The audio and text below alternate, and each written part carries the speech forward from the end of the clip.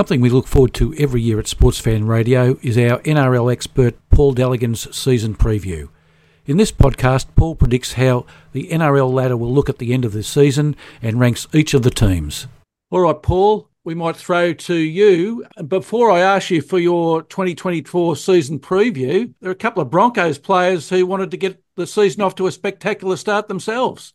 Oh, I think that's a bit overplayed. They were just getting in some extra wrestling training in. We all know that wrestling's a big part of the game these days. It's part of the tackling technique. So I thought they might have thought training was still going.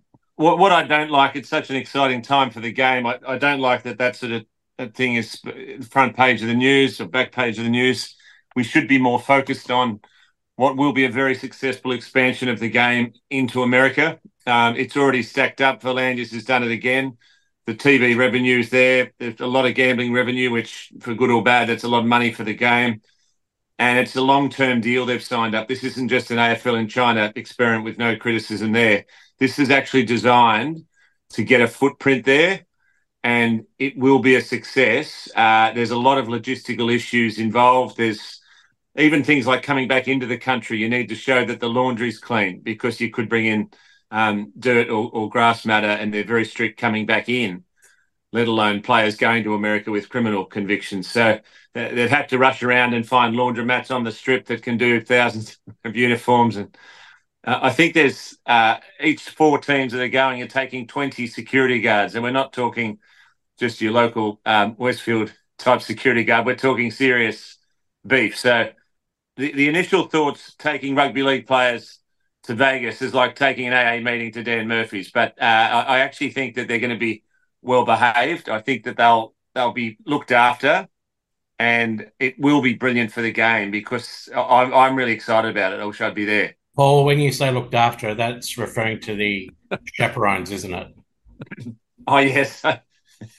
They've been warned about taking women back to their rooms quite wisely because there's a lot of extortion attempts, and that would have been an eye-opener for the boys. But it's certainly high-level crime there that can influence sports stars given the money that's involved. So you just have to look at the NBA scandals over the years. So I think they'll be well-behaved. They'll be drilled into them that there's too much at stake here for this not to work.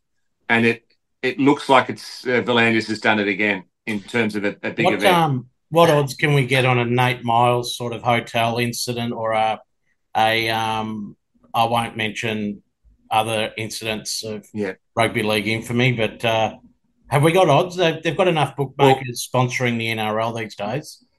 We did have odds for how many Taylor Swift sightings would be there and what colour lipstick she was going to wear. So you're looking at a market for sort of a player passed out in the corridor as people start their family holiday, that sort of... That sort of thing. Blaming it on food. Yeah, he blamed it on a gastro bug, I think. That's why. I think the other one, Paul, would be watering plants in the reception for casinos and those sorts of just things that we expect on Bucks parties. We've already had someone high profile falling over a pot plant in Canberra, just testing out the mobile reception 10 centimetres off the ground, I think he was doing. But we might even need Daniel Andrews there for PR if anyone gets into trouble. I'm not here today to answer questions about rugby league players in Vegas. Paul, you started the year off with a good zinger, an AA meeting at Dan Murphy's. I mean, that's what it's going to be like with these guys. What's the difference between this thing and a sugar hit, where it's going to be fantastic for a few weeks and then totally forgotten about next year? No, well, they've signed up a long-term deal. It's not just a one-off. They've got it on prime time, the sports channels, so it may help them that there's no NFL on, and there's no doubt that was part of the timing, that Americans love football. Every country loves football, but this football is being sold by Russell Crowe as football like you've never seen it, with no padding, no helmets, apart from the basic rubber ones, and it's full contact. And they're also selling it with the best players in the game. You've got Latrell Mitchell, Tom Drabojevic. You've got explosive athletes, and they are going to be mesmerised by this. It won't just be a Mickey Mouse.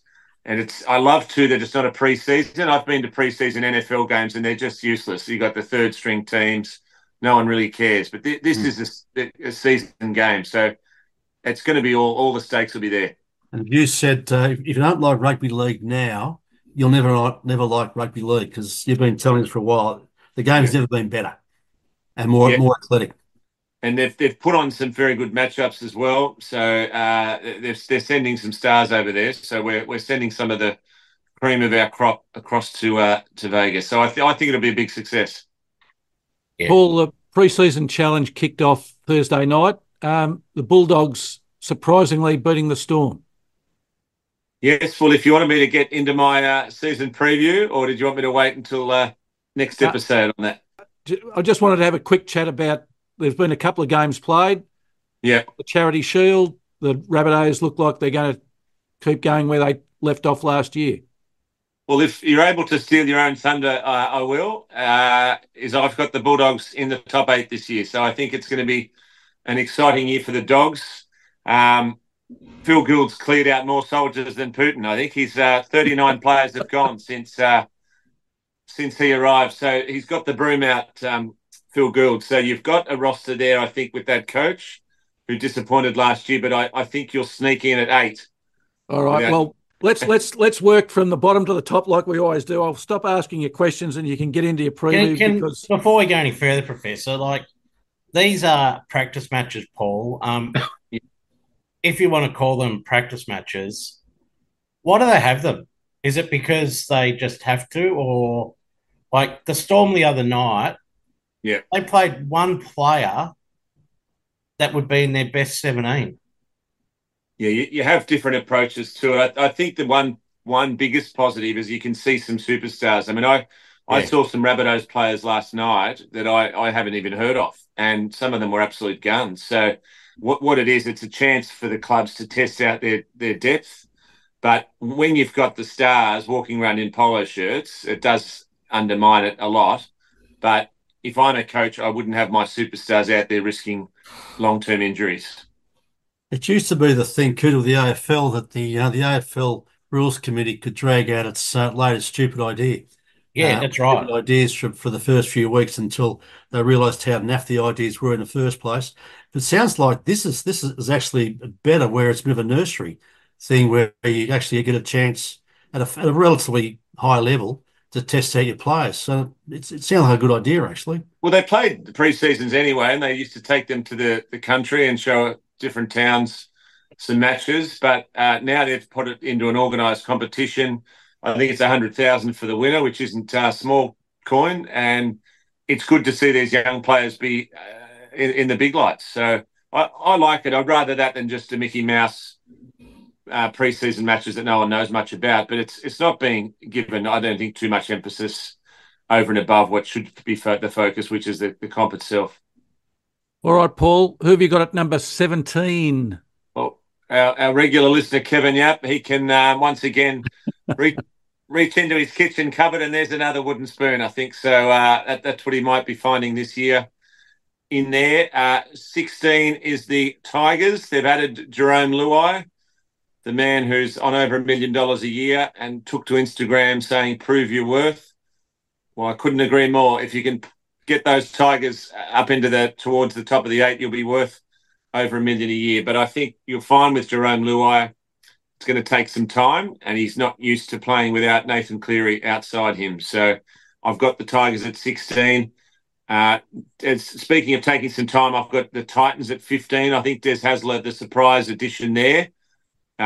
He needs to really get that team in shape. They had a worse defence than Ivan Milat last year, the Titans. So they'll need to be much, much better. I don't think they'll get there quick enough. The Raiders, I've got at 14. They lost their best player, Jack Whiten, surprisingly to the Rabbitohs.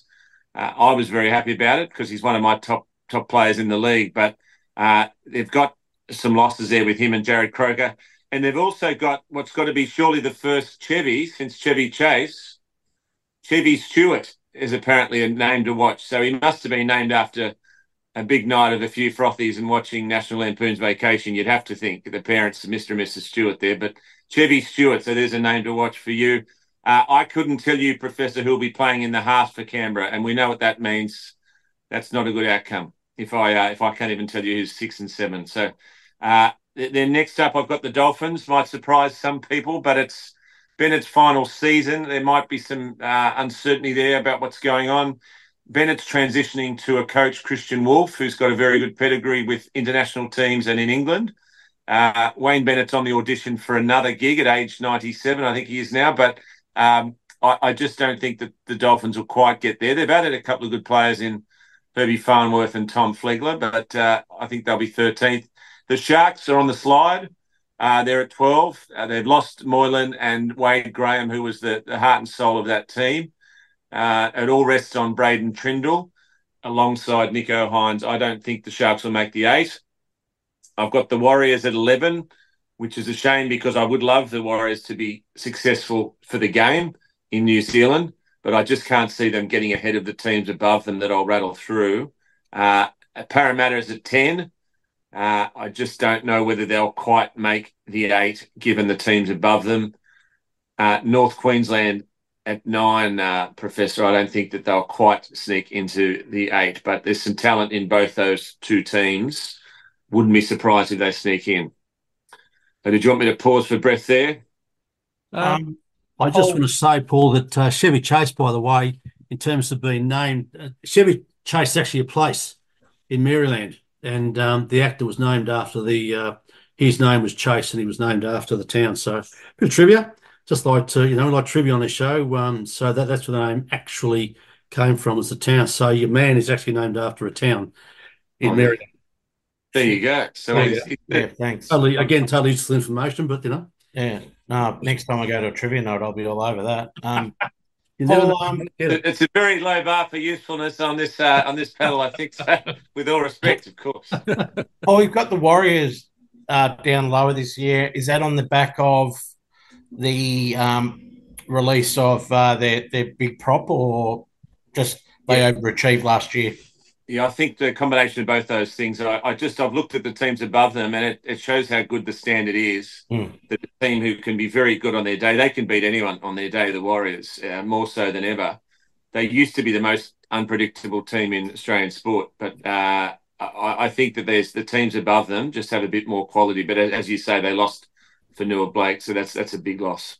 Well, the Warriors' big problem was COVID. Of course, I think they actually lived over here for a couple of years, didn't they? And it seemed to me it took a while to get back on their feet, but now COVID's over. Do you think they'll be a lot more stable team? They will be stable, and Sean Johnson there, but he's getting towards the end of his career. But for them offering to stay in Australia, the game would have been over.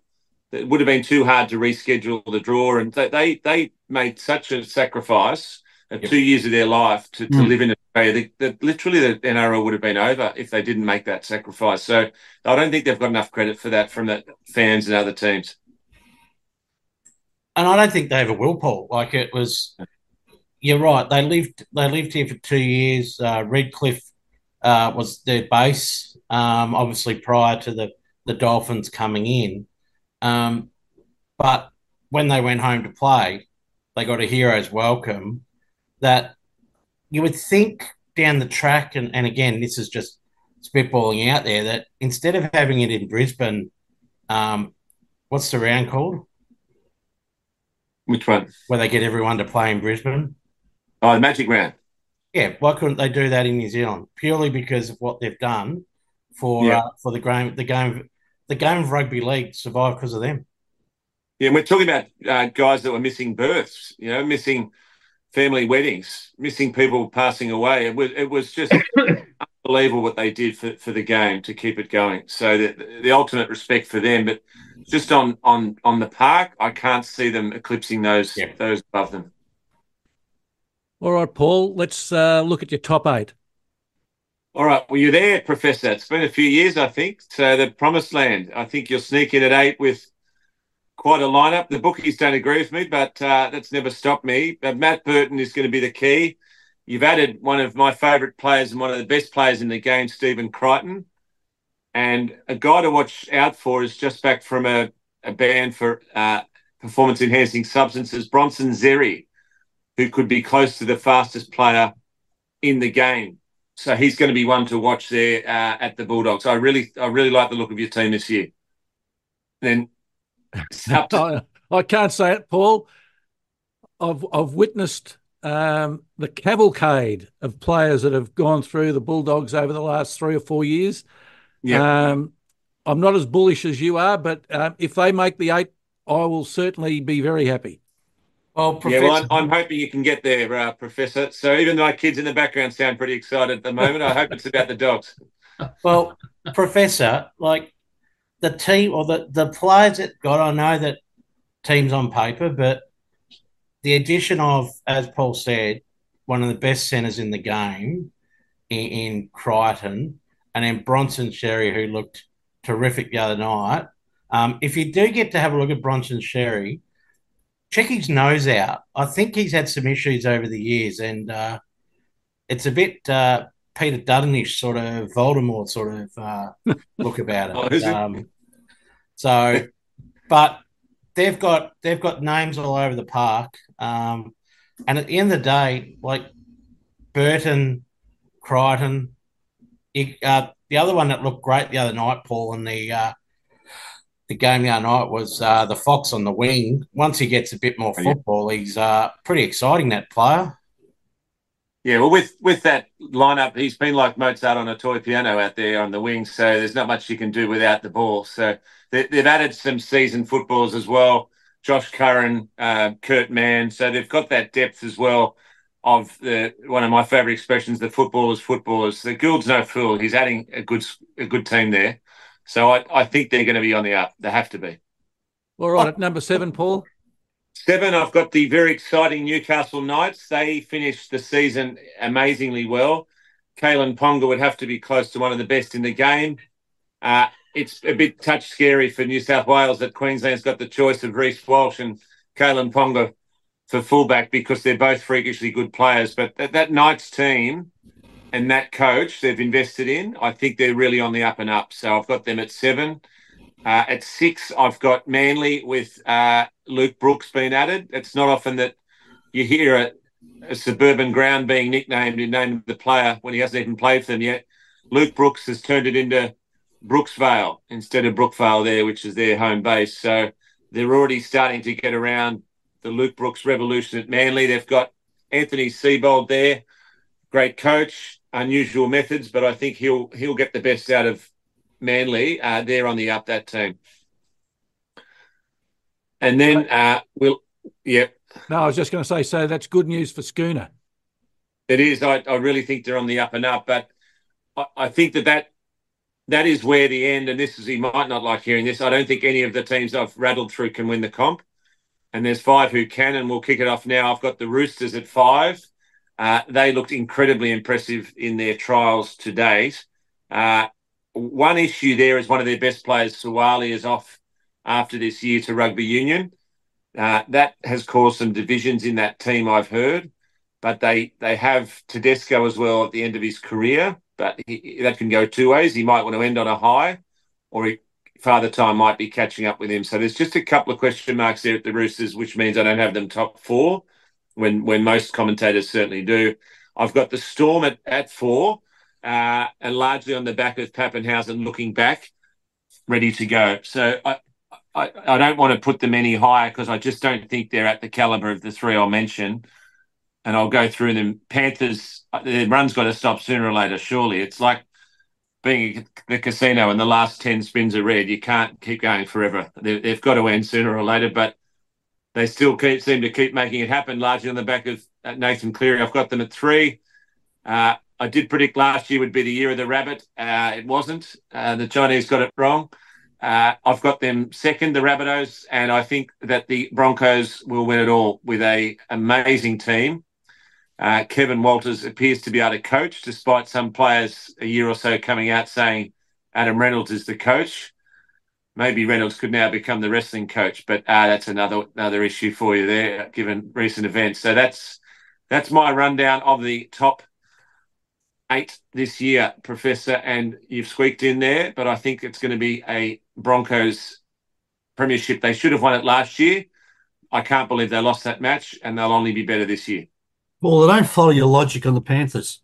The casino analogy doesn't work for me. They've just been superior, which generally means they win. But do you think they have dropped somewhere, or the Broncos have, I don't know, gone better somewhere, or? They might break the rule in that they always say that your premierships aren't won with your stars, they're won with the bottom of your list, and that's in any code. Yep. Because all of these teams have superstars.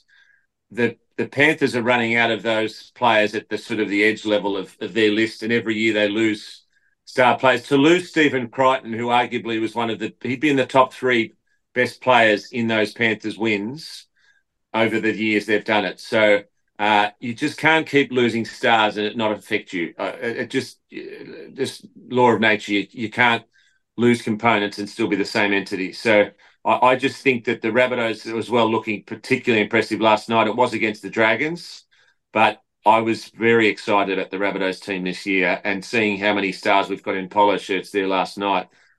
And we still looked amazing. Well, you're always excited about the Rabbitohs, so we'll take this moot. I had 40 years of mostly agony, so it's a different feeling to what it used to be for many, many years. But this is a serious team. Demetrio, the coach, is going to be working hard because there's rumours Wayne Bennett may even be coming back to the Rabbitohs if Demetrio doesn't get them deep into the finals this year.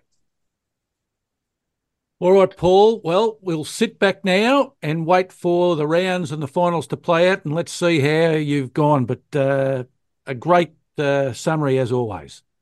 Thank you. And we'll make sure we get to the Dogs and Storm. I know it wasn't much fun. It was last year we went, wasn't it? But I assure you it'll be more close game this year, which won't be difficult.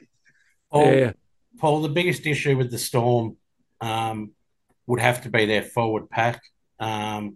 If they had a forward pack that could give meters or post contact, it would allow Jerome Hughes, would allow Munster, Pappenhausen that space and time to be able to conjure up some more magic. And I think that's their biggest concern or biggest worry going forward is that they don't have, other than Nelson probably, they don't have that forward meterage.